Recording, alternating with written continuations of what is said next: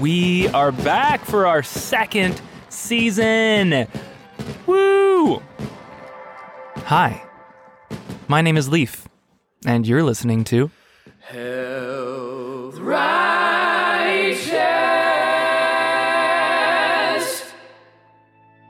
In our last season, we talked about genetic modification being used for good or evil. And we talked about heavy metals that we're getting exposed to through certain foods and water. And then we learned about 5 everyday foods that are trying to kill us. We went deep on special diets. We talked about whether or not plant-based burgers and dairy alternatives are any good for us or the planet. And then finally, we blew the lid off the oil industry to get a better look at what shortcuts food companies are taking and what it's doing to our health. That is a lot of ground we covered, and there are countless morsels, limitless gems, and innumerable tidbits for you to devour in those episodes. So if you are just joining us, dig into those too. The world looks a little different now than the last time we chatted, so it only feels right for this episode to address those changes in an episode that I'm calling How to Survive a Pandemic. Spoiler alert, it's probably not what you think. This episode isn't going to cover all of the basics that have been drilled into our heads at every given opportunity. Things like washing your hands, covering your mouth and nose when you're in public settings, social distancing and all that, because that's only a piece of it. A big piece, probably the biggest actually, but not the piece we're going to dive into. What I'm going to talk about is what's happening beneath the surface, and that's the toll that it's taking on our minds. Whether or not we're able to accurately pinpoint the causes of death, and whether or not it's attributable to COVID, year over year, we've seen about 215,000 additional deaths in the US alone at the time of recording this episode, with Black and Brown communities and people with underlying health conditions being hit the hardest. And at Health Righteous, we believe that Black lives don't just matter, they're sacred. But beyond the laundry list of potential symptoms associated with COVID-19 is what happens when our bodies are exposed to an uncontrollable stress for an extended period of time. This makes a physical change in our brains, which is where our story begins this episode. What scientists like Dr. Amy Arnsten, professor of neuroscience and psychology at Yale University in New Haven, have learned is that high levels of chemicals caused by uncontrollable stressors shut down our prefrontal cortex, the part of the brain that deals with our higher level cognitive functions, like memory, reasoning, our ability to focus, empathy, moral conscience, adaptability to change, patience, and hope. But it doesn't just shut down these higher processes, it also activates our amygdala, which is our primitive part of our brain. The lizard brain that's reactive, and where our fight or flight response is located. To reiterate, when we're exposed to stressors that we cannot control, our bodies release chemicals that shut down our higher level brain functions, making us distracted, forgetful, disorganized, reactive, emotional, irritable, impatient, and rigid. Prolonged exposure to these chemicals can cause parts of our prefrontal cortex to atrophy, causing us to lose perspective and feel despair. This also happens as we get older. We may respond with helplessness to the deaths of friends and family members, the loss of jobs and income, and the development of age-related health problems, causing our older selves to neglect our medical care, financial affairs, and other important needs. I've got some good news for you. But first, there's a couple studies that came to mind when I was researching this topic that I think are especially relevant now. If we go back to the 1960s, back before ethics were ever a part of the scientific process, we see a study that was performed on dogs. In this study, there was a control group where dogs briefly wore a harness and then had the harness removed. And then one set of dogs whose harnesses shocked the dogs until the dogs turned the lever off, allowing them to be in control of their stressor. And then finally, a third group, unaware of the second group, received a shock at the same time as the second group, until the dogs of the second group turned the shock off, leaving their shock to feel random and uncontrollable. In the second phase of this study, they placed those same dogs in a room with a short divider separating 2 floors. The dogs were placed on one side of the divider, and then they received a shock. When the shock began, the dogs from the first 2 groups, the control group and the group that had control over their stressor, the dogs simply jumped over the divider to the other side of the floor where there was no shock. But sadly, for the third group, the group of dogs who had experienced no control over their stress, they had become so helpless that when the shock began, the dogs just lied there and cried. Threats, rewards, and seeing other dogs perform the same task had no effect on the helpless dogs. This study is referred to as learned helplessness. Humans who performed mental tasks in a study with a distracting noise also performed better when they were simply given the switch to turn the noise off, even if they rarely used the switch. What all of this tells us is that we need to feel some level of control for our higher level brain to function. But as I mentioned earlier, there's good news. This atrophy that's happening to our prefrontal cortex, it's reversible. Here are some techniques that we can do to alleviate our stress and give us a sense of control. You might want to write these down. Deep breathing normalizes brain activity. Let's take a breath together. Exercise can strengthen your prefrontal cortex. Keeping a consistent schedule, whether it's working from home, working out, or a safe social exchange with friends or loved ones. Talking with friends. Experiencing beauty and humor through music, movies, books, online museums, etc. Helping people. One of the main stress hormones that our brains release is called cortisol, which serves a very important part of our sleep-wake schedule, also known as our circadian rhythm, but is also what we release in the face of stress. But there are a couple things we can do to manage our cortisol levels. Mindfulness and meditation is a huge asset to have, especially if you can incorporate it into a schedule. It's basically a triple threat against stress, because you've got the core of meditation, which is quieting the mind. Then you've got deep breathing, and if you throw it on a schedule, boom, you've got a super weapon against stress. Another tool for your arsenal is something we'll cover in depth in an upcoming episode called Health Righteous on Mushrooms. But I'll give you a little sneak peek. A lot of mushrooms have what's called adaptogenic qualities. Adaptogens carry medicinal properties in their ability to increase the resistance to biological stress. This classification falls a little more in the homeopathic realm, but as we'll talk about in that episode, mushrooms and other adaptogens have a lot to offer, so why not use them as a tool in defending our minds from stress? I'm all about incorporating these activities and supplements into our lives that will keep our brains strong and our hope alive. A way to frame some of this information that good old Dr. Arnsten from Yale gave us is that we're finding out that all psychiatric disorders have a neurobiological basis. They're rooted in the physical. So anytime that we feel like we should be able to overpower our emotions or not let them get to us, we're neglecting the fact that our brain is literally being bombarded with chemicals that are influencing our behavior. Once we understand this, we can feel forgiveness for ourselves. It can be liberating. Sad about those poor puppers, but interesting that over 50 years later, we're able to apply what we've learned from that study to our daily lives. So, those are a few of the techniques we've got to stay alive during a pandemic. But I've got a whole lot more coming up for you after this little breather. Today's sponsor is the Forager Project. The Forager Project is a family-owned, 100% organic, plant-based food company based in California, dedicated to making the world a better place than the one they found. They've got yogurts, kefirs, milks, and sour creams all made from organic cashews. If you know me, or you've listened to any of my episodes of this podcast, you know how important it is to me to buy organic. And I've been known to go through a tub or two of their Costco-sized unsweetened cashew yogurt.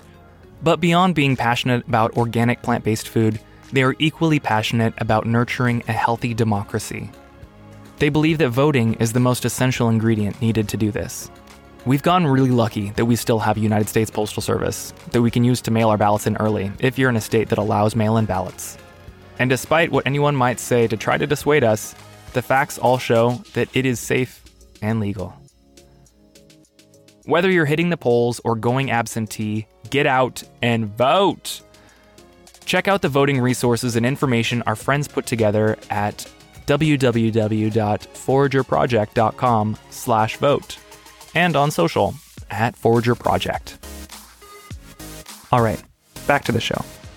So, uncontrollable stress, not great for our brains. We kind of have to do things to keep us seated in control, like voting or meditation or exercising or talking with our friends or being social in whatever capacity we can. These are all things that will give us some control over our stressors and keep our lives kind of moving forward. As we're just rounding the summer solstice, the next few months will see days getting shorter as winter approaches. Winter is coming. Shorter days and the upcoming holidays are also a time when people experience some of the biggest mental health challenges as well. I've personally experienced side effects of this in the past, and it's likely that you or someone you know has as well. I want to introduce you to 4 friends that will help you make it through the months ahead. You're probably acquaintances with at least 1 or 2 of them, but when you get the whole gang together, it's a blast. First up is dopamine. Woo! Our first friend is definitely one that motivates a lot of our behavior because it comes directly from sex, eating, and playing video games.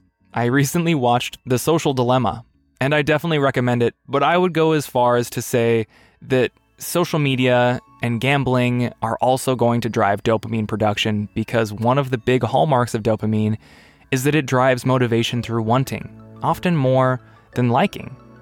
What does that mean? Dopamine can be present in addictive settings where methamphetamine and cocaine are involved, but it's very specific to the wanting of these drugs and doesn't come from receiving these substances.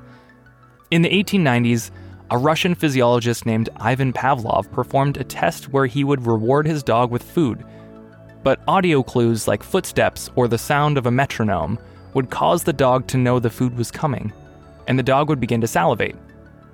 This study has been replicated, and what it found was just the anticipation of the reward would trigger a rush of dopamine.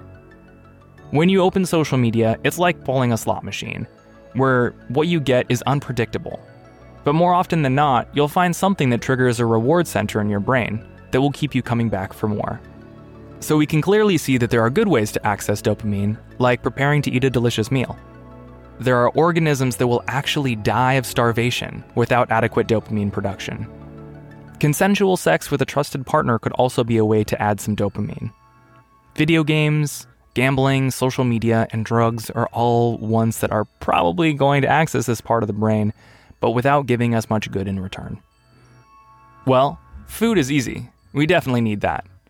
How about sex? What role does sex play? Sex with a partner is one way to meet our next friend, oxytocin. Oxytocin, also known as the cuddle hormone, can actually come from a number of different causes. It can come with physical contact, like a hug or hand-holding, as well as during sexual stimulation or orgasm. But it can also come from breastfeeding, giving birth, and plays an important role in bonding. When you pet an animal, you're practicing a technique that's been used for over 15,000 years. Oxytocin has myriad effects on our social behavior, from a mother's ability to bond with her child, reducing the effects of depression and anxiety, increasing empathy, trust, and romantic attachment, and it can even heal wounds by acting as an anti-inflammatory. Oxytocin is definitely a good friend to have. Keep that in mind so you never underestimate the value of a hug or a good pet. An interesting side note. In animal trials, oxytocin can actually inhibit the tolerance to addictive drugs and can reduce withdrawal symptoms. On that note, MDMA use can increase feelings of love, empathy, and connection to others by stimulating oxytocin activity through activation of serotonin receptors. Which brings us to our third friend, serotonin. Please welcome to the stage, serotonin. It's not just MDMA and psychedelics that have a use for our body's serotonin. Serotonin is in charge of the regulation of mood, cognition, learning, memory, appetite, and physiological processes like vomiting, which is no surprise because 90% of our serotonin is located in our GI tract, where it regulates our intestinal movements. Serotonin also plays into our reward system. If dopamine is the chemical that drives the motivation for wanting delicious food, serotonin is the chemical we get from eating that food, especially foods that have tryptophan in them, which can turn into serotonin in our bodies. Tryptophan is an amino acid that's typically found in high-protein foods like animal proteins, nuts, and seeds. If you've ever been in a food coma or felt like you needed a nap after a big meal, you've likely felt the effects of tryptophan. Another way to get some serotonin is from sunlight. Exposure to sunlight, even for a short while, can have a big effect on our mental health. And if you're in an area that doesn't get much sunlight during the winter months, there are lamps that can mimic this effect and stimulate serotonin production as well. People with depression, anxiety, or social phobia can find treatment in altering their levels of serotonin through medication. I'm going to bring it back to something I mentioned earlier, our circadian rhythm. I mentioned that cortisol, the stress hormone, plays an important role in our sleep-wake cycle. It helps us wake up and get out of bed in the morning. If we've got too much dopamine before we go to bed, it can keep us awake, and if there's not enough serotonin, it can disrupt our sleep. There's a handful of brain chemicals that go into a good night's rest, but I'll just sum it up by saying that maintaining a consistent sleep-wake schedule will do wonders for your health. It's one schedule that we should definitely try to keep. Our last friend that I want to talk about is more of a frenemy to some, but that's endorphins. No, endorphins. Endorphins. Endorphins are the reward chemical that we get after exercising. Like the runner's high we get after a vigorous aerobic exercise, or a run, or riding a bike. Endorphins also play a role in inhibiting the response to pain. But beyond that, endorphins can also produce the euphoric state that comes from orgasm, listening to music, or eating chocolate. Laughter can increase endorphin production, and meditation can also lead to endorphin release. That's the squad. That's the gang. Squad goals, right? 4 of those. Four, yep. We got 4. Hey, what were your friends' names again? Oh yeah, we got dopamine, oxytocin, serotonin, and endorphins. Those are our new best buddies. Those are gonna be who keep us safe and cuddly and warm throughout these winter months, because we know we gonna need them.